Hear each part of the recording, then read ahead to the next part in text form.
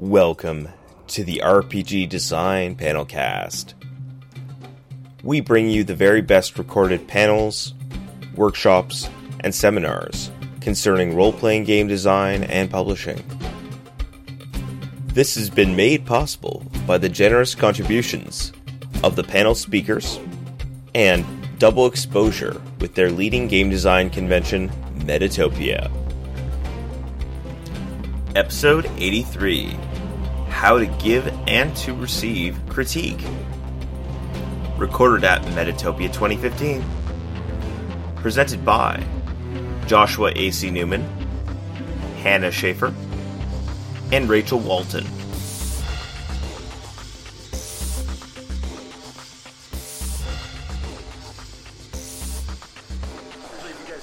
This way one, this will probably pick you up. Okay. Yeah. We should get going because we're actually already late. Alright, hello. I think we're going to go microphone free for this, but if you can't hear anybody, just let us know. So this is, I don't remember what the formal name of this panel is, how to give and take critique. Both of those things are really useful, and they sort of exist in the same universe. Like, if you can give good critique, it's really important to be able to take critique and vice versa. So I think we're all just going to introduce ourselves and then get started. Joshua? I'm Joshua A.C. Newman. I'm the designer of Shock Social Science Fiction and the co-designer of Mobile Frame Zero, the designer of Human Contact, designer of these sword and sorcery minigames that I'm messing with right now. And I also teach game design at a couple of colleges and universities. And so this is something that we wind up doing a whole lot. I'm Hannah Schaefer.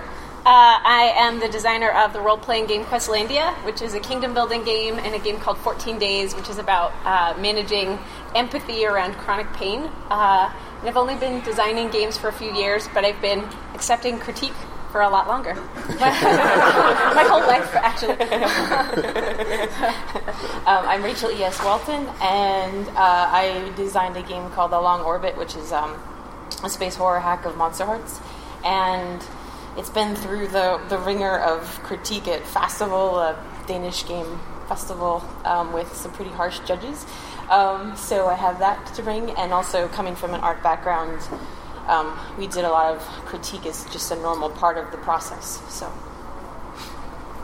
cool. So, yeah. You had a question? Sure. Yeah. All right. So I've got a question for everybody. How many people here are not here with something to be critiqued? You're here just as playtesters. Awesome. Thank you so much. You're actually the target. Everybody else who's actually has stuff to be playtested, that it's great that you're here too. But my big concern was that we wouldn't have. It's telling that I would guess something. It's probably 5 times as many people are here as playtesters as designers, and it looked about 50-50. So it is telling. Like, everybody feels like they know how to give critique, but almost all of them are wrong, and that's because we're under the impression in our society that the most important thing that you do is you tell everybody your opinion, and then you dig your heels in, and that doesn't make you a critic. Actually, that makes you an asshole. So we're going to talk about how to diss an asshole that interaction.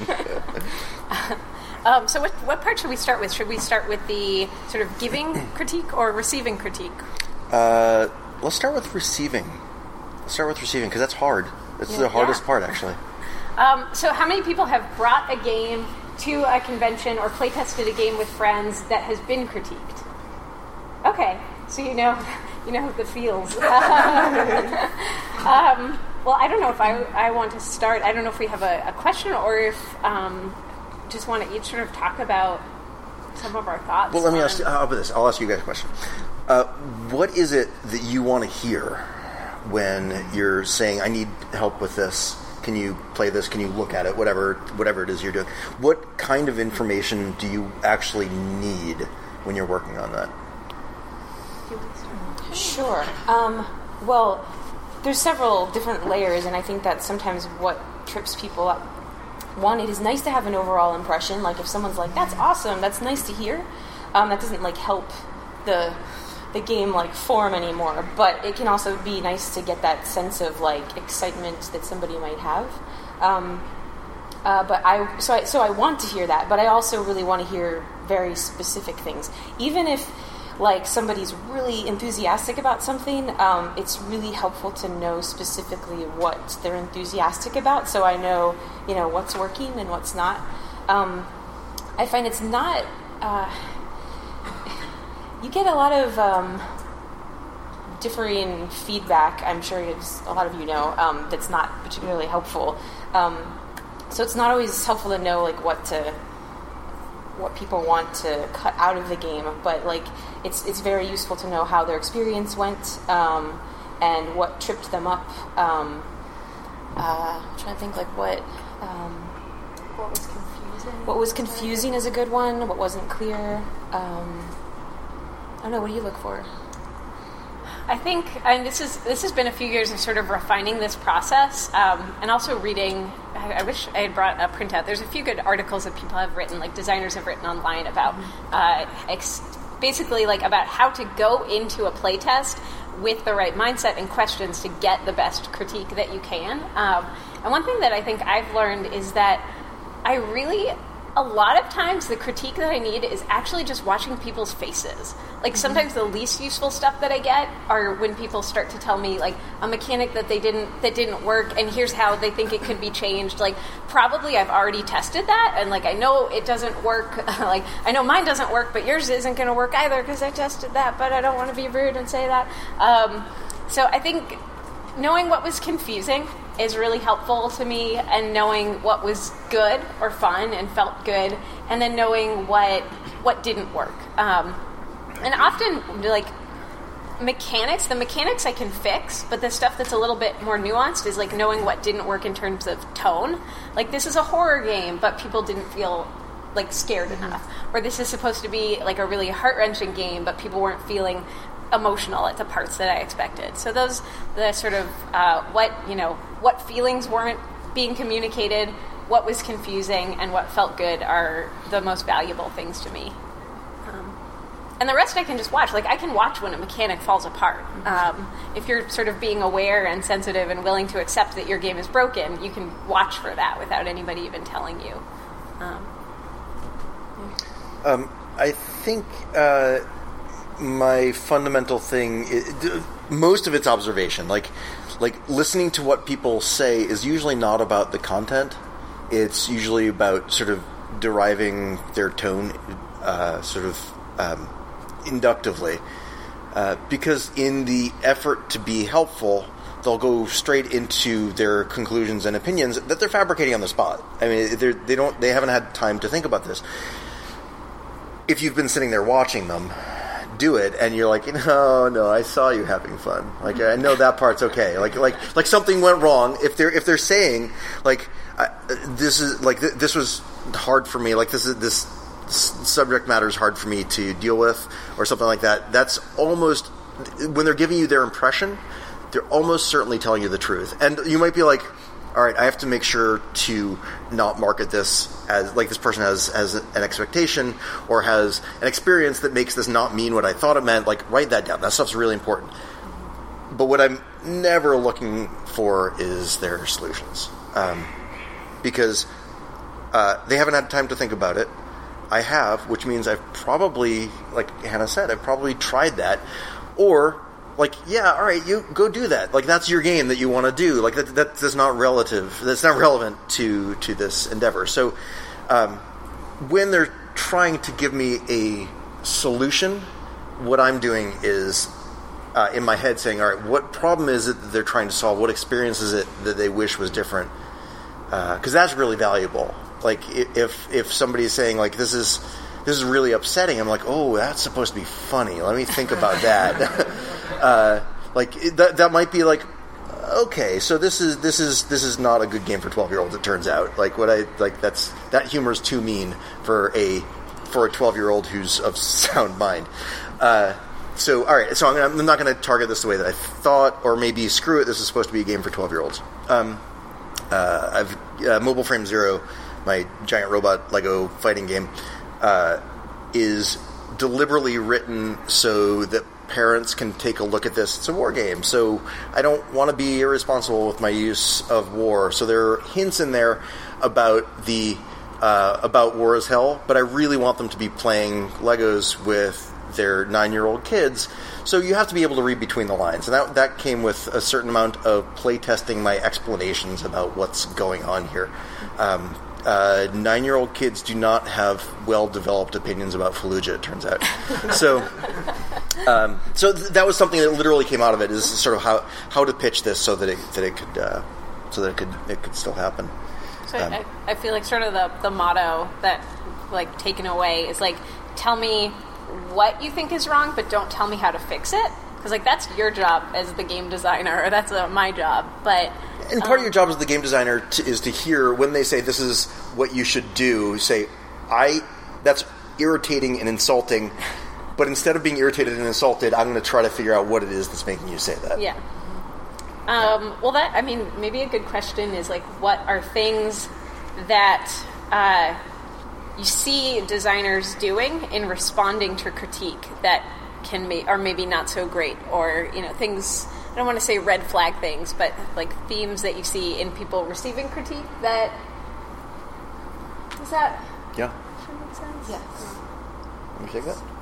Yeah. If All right. that makes sense. So it's really hard to not do this, and I'm sorry, but you're going to have to do this awful thing, which is somebody says,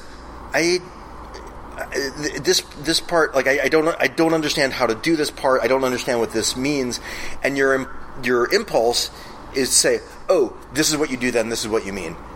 This is what I mean, and that, like, what you need is that question. Like, you obviously didn't explain it. It might not mean what you thought it meant. Like, you might have used mechanics that ultimately mean something else. You might have described something in a way that means something else.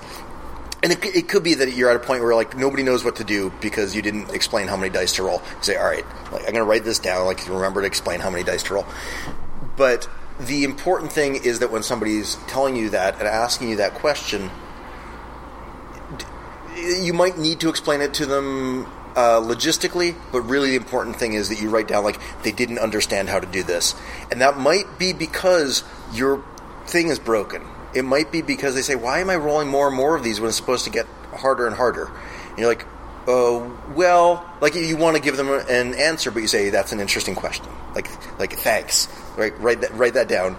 And that might mean you say, thanks for your help. That's the end of this playtest. Like, we can't go forward with this. Like, this, sometimes that's what happens. But don't just try to answer every question, which is with this is why I did this, and therefore this is why you should accept it, unless you absolutely must to proceed. Yeah, that's one that I see that I'm like, no, stop. Where, you know, somebody gives a bit of helpful or maybe unhelpful critique, and the designer responds to every single bit by sort of explaining why they did the thing they did or justifying why this rule is that way. And then you want to say, why are you even doing this playtest? Like, what were you hoping for? I mean, I know that everybody is hoping that their game will be perfect the first time and that everyone will love it and it's going to be a smash hit. But playtesting, this is why we playtest, and making games, it's hard and they're not going to be right the first time. So when people give critique, I think it's great too, unless it's actually, like Joshua said, like a rules clarification or something, like generally to wait before responding to every single thing with saying, like, why you did this thing, like, well, here's the reasons why you did it that way. You should have found it less confusing, or you should have loved it. That I don't like that so much. You're supposed to play that character as nice. And I think another one, which I think is really important for Metatopia, is, like, somebody will say to you, like, this is bound to happen, somebody will say, like, I love it, but it should be more red. And somebody else will say, I love it, but it should be more blue. And, like, you can't take every single bit of critique. Like, take critique, but don't take everything, because your game, you won't have a game that makes any sense if you try to make the game for every single person. And not all critique will be good. So that's why, like, running multiple playtests is great, because you can start to see themes, rather than being like, okay, it has to be more red and more blue and sparkles, and I should also actually make it a LARP. That is a video game. But Rachel, I want to hear what your thoughts are. I was going to highlight the importance of patterns for multiple playtests. So I was saying, my game, The Long Orbit, ran at Festival this year, which means it had a whole bunch of runs in like a 1 weekend period. So I got like a lot of feedback thrown at me, which was useful for the pattern recognition thing. And we had so because it's a hack of Monster Hearts, the sex moves are still part of it. And a lot of people like enjoy that aspect of the game. But there were 2 negative critiques that came back at me, and they were hilarious because one of them was like, well, we had a great game, but we didn't use the sex moves at all, so you should just get rid of them. Like, you should get rid of them. We didn't use them. I'm like, okay, thank you for your feedback. And someone else comes up to me and is like, we use the sex moves all the time. They shouldn't be there. Okay. So it's like if I'm listening to both of them, like, okay. Have like a personality fracture. So it's useful, like, seeing how different people respond. And what's useful from that is maybe trying to pick out, like, what they're responding to negatively, or if there's a way to kind of channel it into a way that helps their group make better decisions or something like that. But, yeah. Should we talk about giving? Yeah, that sounds great. Yeah. Do you have either of you have a question for the rest of the panel?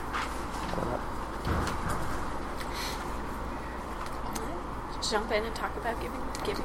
Yeah. Okay. Oh, giving critique. Oh my gosh, where to start? Oh, well, okay. I can start with. So Joshua and I are in a writing group together. So every few weeks we're in sort of this cycle of receiving critique and giving critique, and we use a model called the shit sandwich in our writing group, which is where you always start with saying something good, and. I know that not everybody, there's some people who go into their playtests and they're like, just rip it apart. Tell me why you think it's awful. I don't buy that.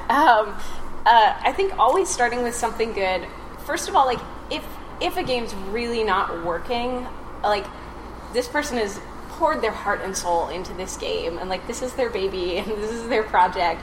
And so, like, for you to be able to find something that works in it is, like, a really great place to start, especially for kind of a rocky playtest.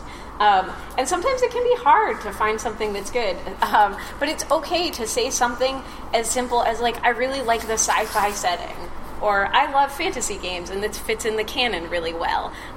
If the rest of the game totally doesn't work, like, you're still starting with something positive, and it just...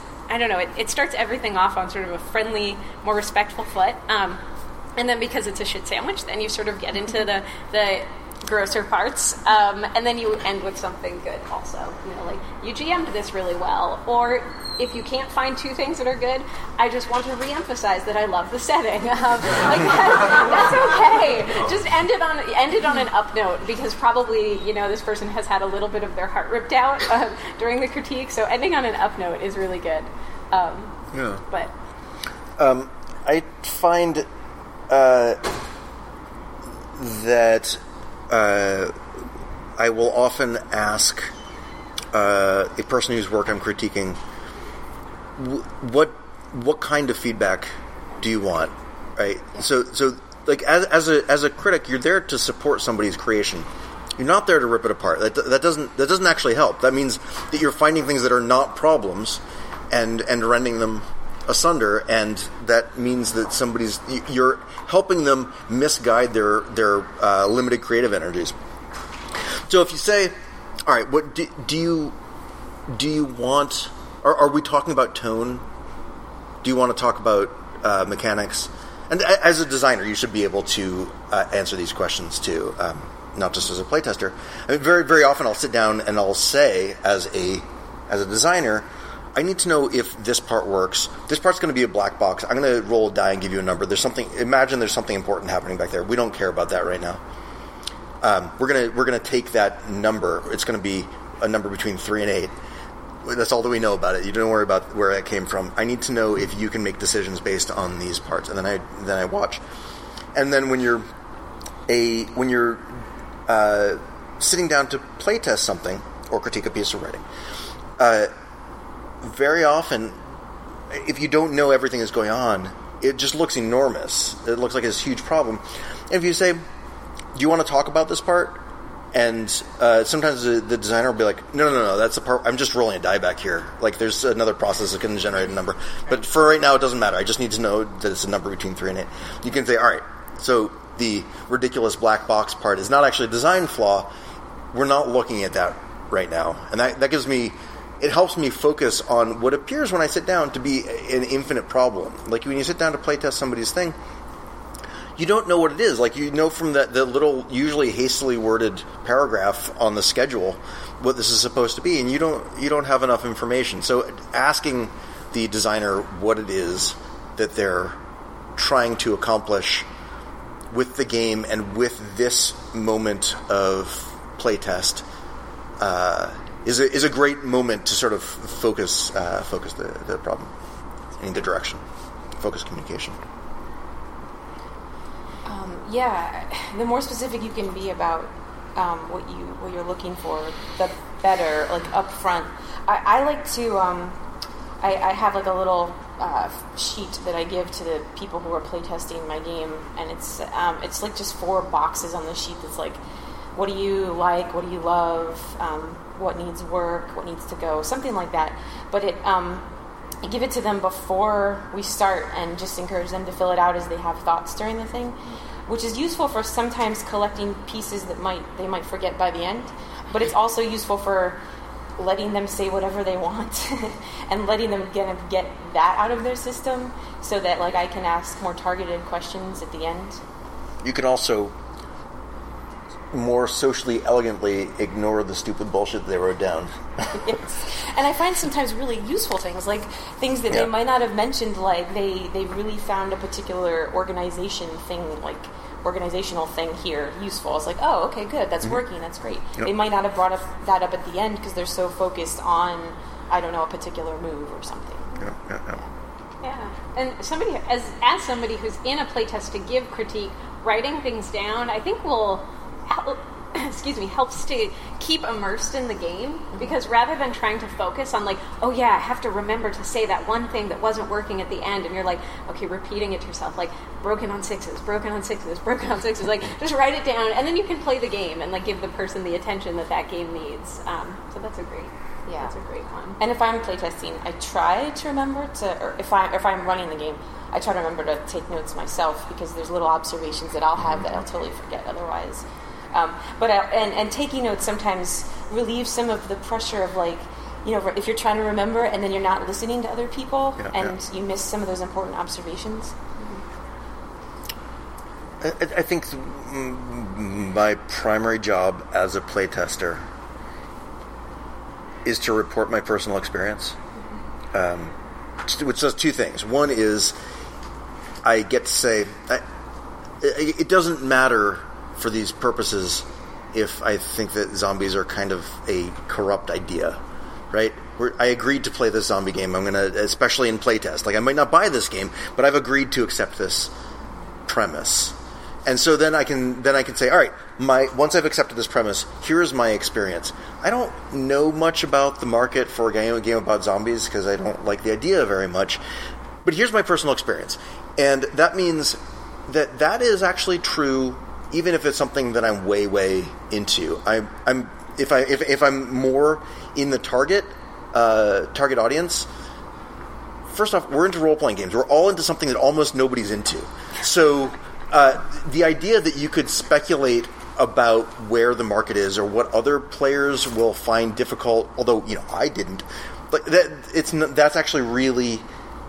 It's not helpful. It's not your personal experience, and you're taking away from describing the experience you had in order to speculate about your market or about the audience, however you want to think about it. I don't think it's particularly helpful, and I think every time I've gotten or given feedback like that, it's actually turned out wrong. That's not how the audience actually works. And I say that because I, of course, as somebody who gives a lot of feedback, have given some terrible feedback. And so that's one of the ways that I endeavor to improve that, is just talk about the experience that I'm having right now. Minus the parts that the designer asked me to please not look at, because that's not what we're working on right now. Like, it might be frustrating that I can see that you're just rolling a die back there when there's supposed to be magic happening. But it doesn't matter. I'm not looking at that right now. I'm giving the rest of my parts of experience. So avoiding, like, a long philosophical discussion on the nature of zombies. Right. Yeah, it's hard for me to do. It really makes me mad as an idea. How are we doing time-wise? I think we should go to Q&A. Questions? Okay, do people feel like ready for questions?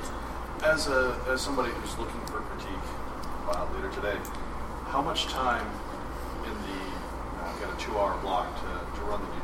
How much time should I run the game and then end it so that I've got time to listen to the critiques? I've got 2 answers for that. I have 2 answers too. You answer first. Yeah. How long is this your first playtest of your game? Of this game, yes. Okay, congratulations. Thank you. I would say, my 2 answers, which maybe are similar to Joshua's, are, only play to the point that you feel like the game is working. Like, if at some point you hit a roadblock and you're just like, oops, we can't go any further, it's okay to not forge ahead. Like, it's okay to sort of end early and to say, like, well, let's open it up to a discussion. But if things work and you're sort of filling the normal timeline, that's, I think my threshold is maybe lower than some people. Like, I think maybe I usually leave like 15 minutes at the end. Yeah. Because sometimes I find that sometimes 2 players will kind of go at it and leave you out of the conversation. Like, they'll be like, well, I love zombies. Well, I hate zombies. Well, I love it. And you're like, okay, I'm going to go to lunch now. So for me, it may be 15 minutes, but I'm curious what Joshua and Rachel have to say. I think that's about what I would say maybe 20 minutes, because there's a certain amount of, like, now I need to think back. If everybody's been taking notes along the way, like, it might be 10 or 15 minutes. But if they need to think back, first off, they're going to be doing some creative remembering. So taking notes as you go is really valuable and probably reduces that time and improves the quality of information. But also that thing where you get 20 minutes in and you go, okay, thanks everybody, I got what I need. Let's. Who's coming out for coffee with me? Go cry now. Yeah, right. I mean, I had a playtest. Actually, I had a playtest right on the other side of that wall a couple of years ago, and there were three playtesters. One of them is an extremely creative dude who is totally on board. Somebody else was there to try it, and somebody else refused to accept the premise. And we're not doing that. Like, I'm not going to explain to you. Like, we're not marketing this game and deciding that I'm not going to talk to you about this. We're like that. All that is a drag. So we got up to a point where I actually learned something about the way that people would be manipulating the resources in the game. We could not really proceed because nobody could sincerely use those resources because one of the players wasn't accepting the premise. And I really think it was like 20-25 minutes into a 2-hour slot. I said, I've got what I need. And there was something that wasn't working right, so I was like, I got to go chew on this. Thanks, everybody. And we all got up, and the guy who's creative and thoughtful and wonderful, I sort of went, let's go talk about this. Get out as soon as you can to process that information. Your play tests are not fun. It's a horrible. I mean, sometimes they come out that way, but that's a weird accident when that happens. We used to be stuck in the Gen Con cycle in our crew back in Western Massachusetts, and what that meant was that in order to have things ready for Gen Con, we basically needed to be ready for final playtests in February, and it made us so mad at each other because everything was broken. Like, the things weren't working the way they were supposed to. It turns out we didn't like the things we thought we were saying we were like. And we would just get really mad at each other. It was really damaging our friendships. And we came up with a rule that I think is really good, which is, if this isn't fun, stop. Let's just have tea and talk about our kids. Just get out. Like, you can get that information up to that point. If you're overstaying your welcome, is damaging the information that you thought you had. So short as possible. Always as short as possible. Yeah.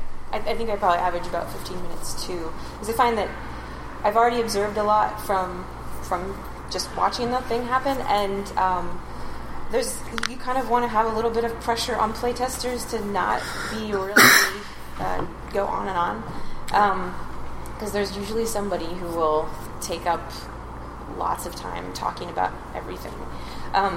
So it can be nice to have this like time limitation, like, okay, you have a couple minutes to give me your impressions. And then I find that sometimes somebody will produce really useful feedback, either stuff that I need to change or I want to hear more about them. And I'll usually pull them aside later and see if they're willing to talk about it more outside of like the whole group. Yeah, that made me think that I had a playtest a few weeks ago that kind of fell apart at a convention, and it was like a midnight slot. And so I just did 5 minutes with half the group. I broke it up into two things where I didn't want anybody to feel stuck, where I ended the game early and said, I know there was a lot that wasn't working. Anybody want to just tell me their initial thoughts, and then other people can stay longer. And that's another way, is to give people an option to, talk for longer who are really interested. And if somebody just really didn't enjoy the game, giving them the out, which is better for everyone. Yeah. I mean, the important thing to remember, like we said at the beginning, is the whole reason for this is for a bunch of people to support this particular creative endeavor. And anything, including your own concerns and self-doubts about your creation, that gets in the way of supporting that endeavor has to go, because this is too fragile a point in a project. To the point where the answer might be, this is rotten at its core, and that comes up sometimes, which is probably not. And you need to make sure that if it's not rotten at its core, that you can give it the care and feeding that it needs to turn into something good. To what extent do you allow people to interrupt the game to ask questions? Because when I first did playtesting at Metatopian, I knew nothing of what I was doing, and I encouraged people to interrupt the game to ask questions because I thought that was kind of the idea, and it didn't go well. Yeah. And now I'm thinking I will do a sheet. That's a good idea, so that they can just write their questions and not forget them. But I think also at some point when a player is just really stuck, you do want them to ask. So how do you express that to players? I think I tend to be sort of firm on we're going to discuss this at the end. Certainly, if it's further enough along in the playtest process and they have a rules question, I'll clarify. I'm not super strict about that, but if somebody is going to keep interrupting and kind of making it worse for everyone, I'll definitely encourage them to just write it down. We'll talk about this later. But I don't have a formal. Yeah. It also breaks the flow of the game. You can never even get into the game and sort of figure out the tone. It's stop, go, stop, go. You're like, my character has this emotional moment. Wait, I have something to say about the text. I think generally writing, I like to give people a piece of paper and to say, let's have a feedback session at the end where we talk things out. If anything is sort of too confusing and there's a rules clarification or a mechanic really breaks down, we can stop. But otherwise, let's try to power through. Yeah, because as you were saying, Joshua, they haven't been sitting with it as long as you have. So if you don't even make it to the end, if you keep stopping, it's even less time that they've had to process and see how one thing might affect another. As a designer, I avoid answering their questions, and there are times when you can't avoid. I'm I didn't tell you how to do that part. Sorry. And then I have to write down, don't forget, I forgot this part in the rules. Write down their question. But sometimes I'm I'm going to write down those questions and see if they figure it out. Because they have the information. And if they don't, I'm not explaining that well. I didn't give it the weight it needed in the rules, whatever. Then I can say that's this part. Do you do this thing? But usually, the fact that they're asking those questions is a really important part, not your answer. Unless they're stuck and it's just, I forgot to say, that's when the turn's over. That's why you don't have any dollars left to spend or whatever. Yeah. Do you find that there's any value to bringing a printed rule set and letting people read it? Is that just eating up some of your playtest time, or is there an element of okay, does this make sense? Can you play the game based on this? Is that worth it? I think it's a different part of it. At that point, you're testing your text, and definitely test your text because, oh my God, I don't write down all the things I do because it seems so obvious because I've been thinking about this for a year. Test your text, but if you're at this point where it's your first playtest, like have your rules on note cards or whatever, and have them laid out and say, all right, that's this rule.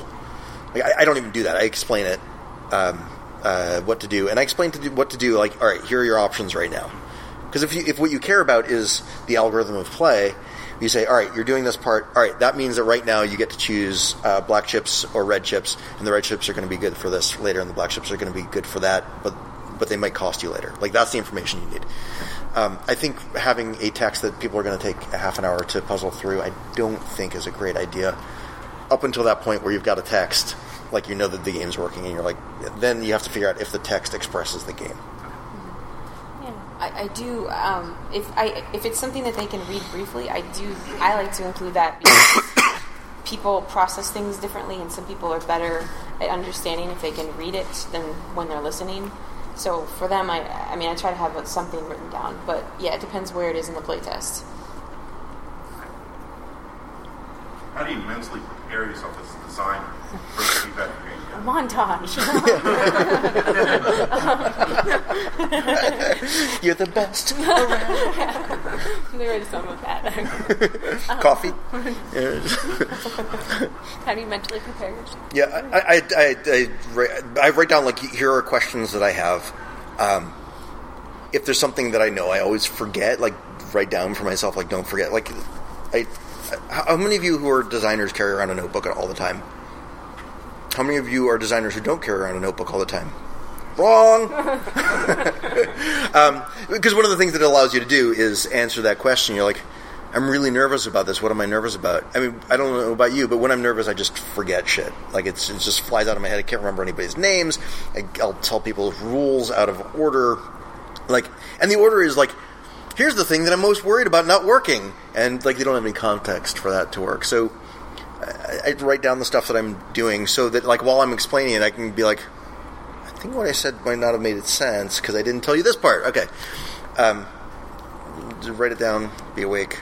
There's things. Be well fed. Like seriously, like, if I'm hungry, it's hard for me to remember how to tell things in order. And it's scary to have people going over your stuff that you've been thinking about, and you're showing it in the light of day for the first time. Yeah, writing down the order of rules has been so important for me because I get so nervous. Even, like, I've played Questlandia more than anybody in the world at this point.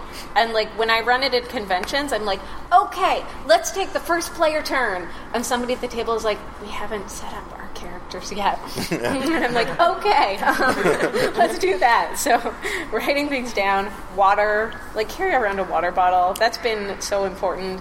Cough drops.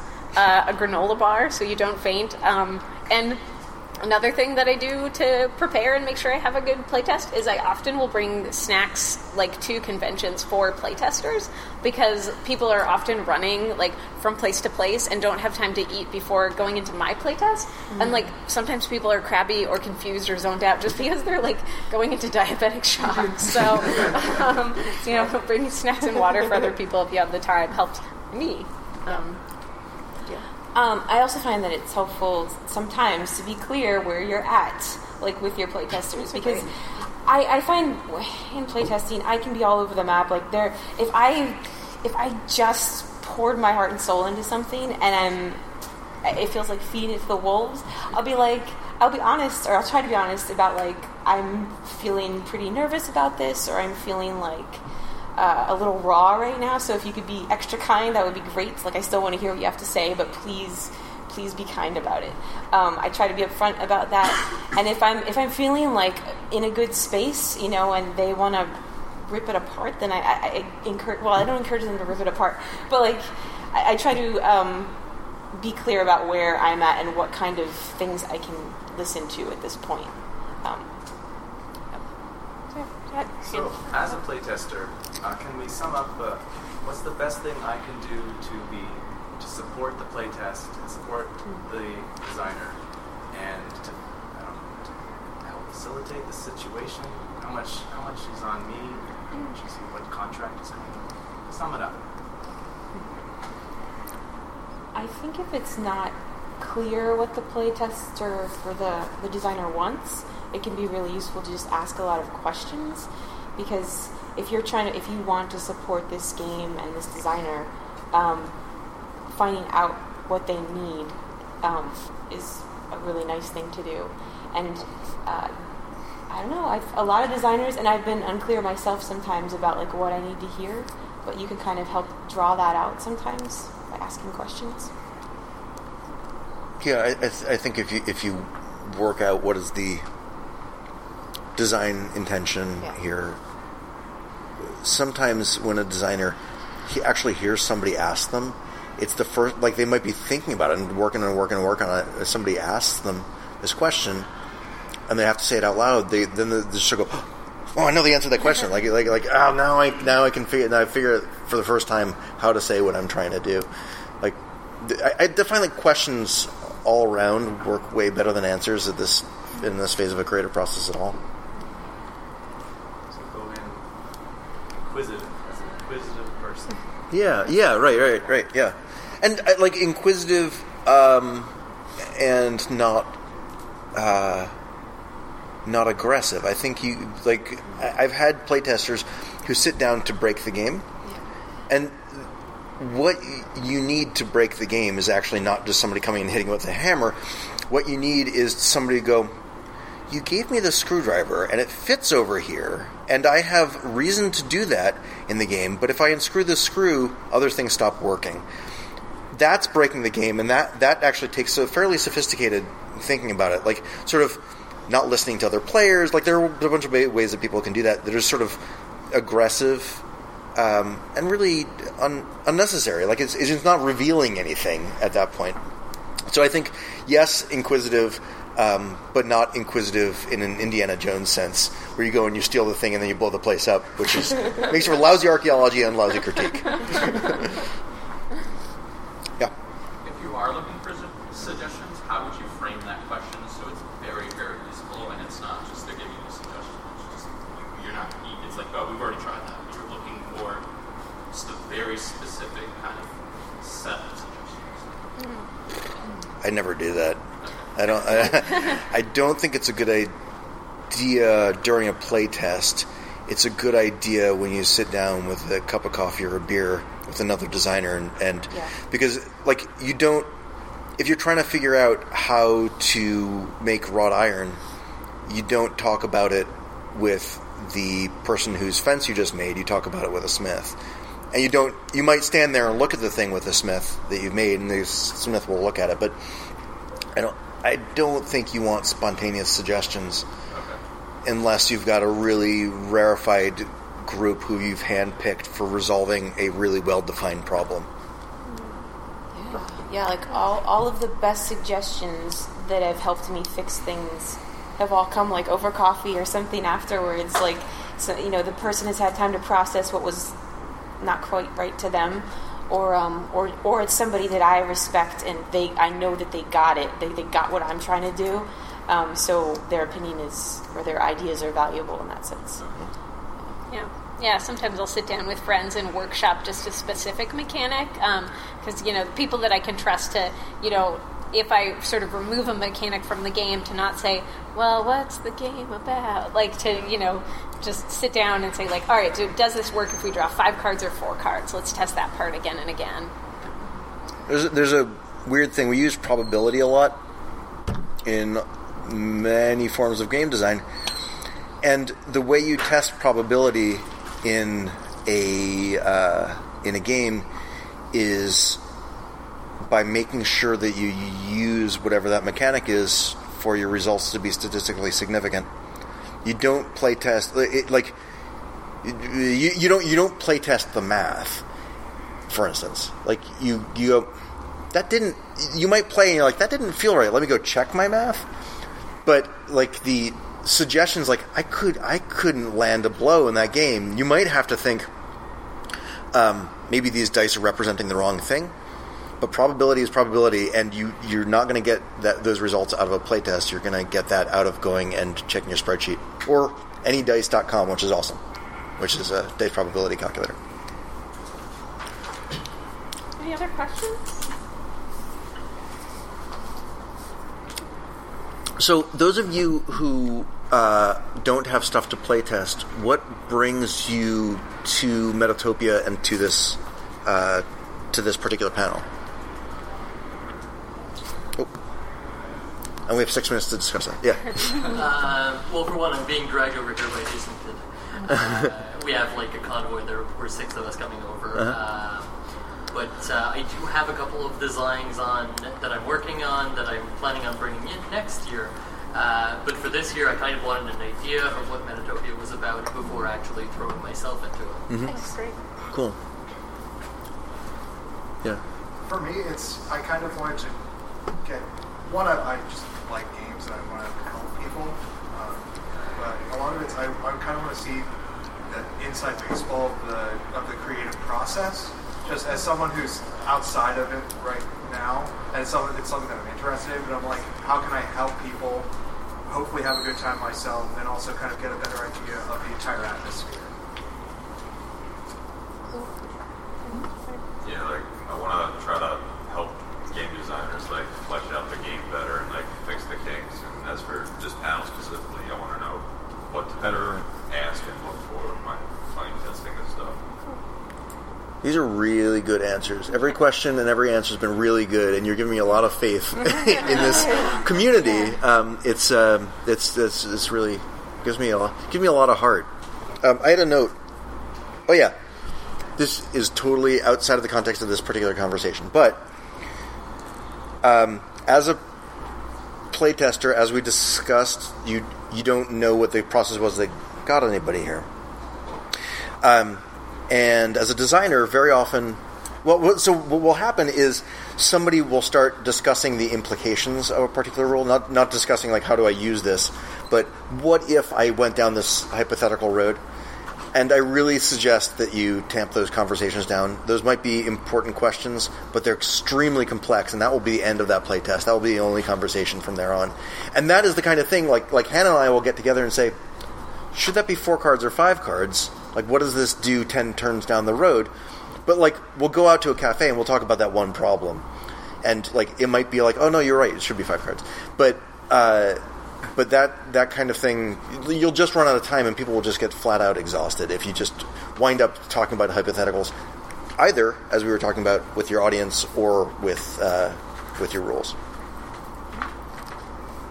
Are there any last-minute questions? Yeah. Just in terms of taking the critique, do you ever record either audio or video for the playtest itself?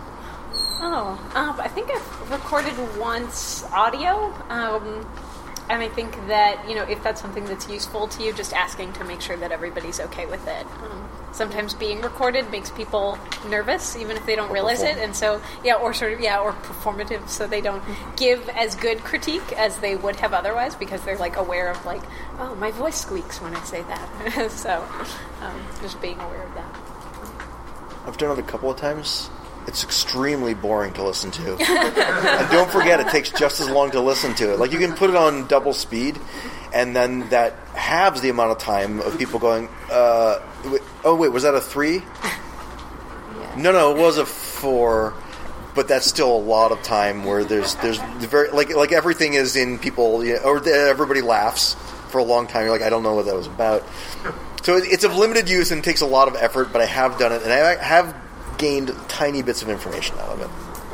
Yeah, I haven't. It seems like I would tend to like overanalyze a particular playtest when what is more helpful to me are patterns. So that's just I think we're holding up the next panel, but you have reason to believe. If people want, we're just going to throw out our Twitter handles really quickly. I have cards up here, so actually, if you want mine, you can just come and get it from me. Joshua, what's your Twitter handle? I'm Joshua AC Newman on Twitter. That's a mind blower, right? I am at HandBandit. And Rachel, you're not on Twitter right now. No, okay, I'm on Google Plus. Find Rachel on Google. Find me there. Thanks, everybody. Thanks, everybody. Thanks so much.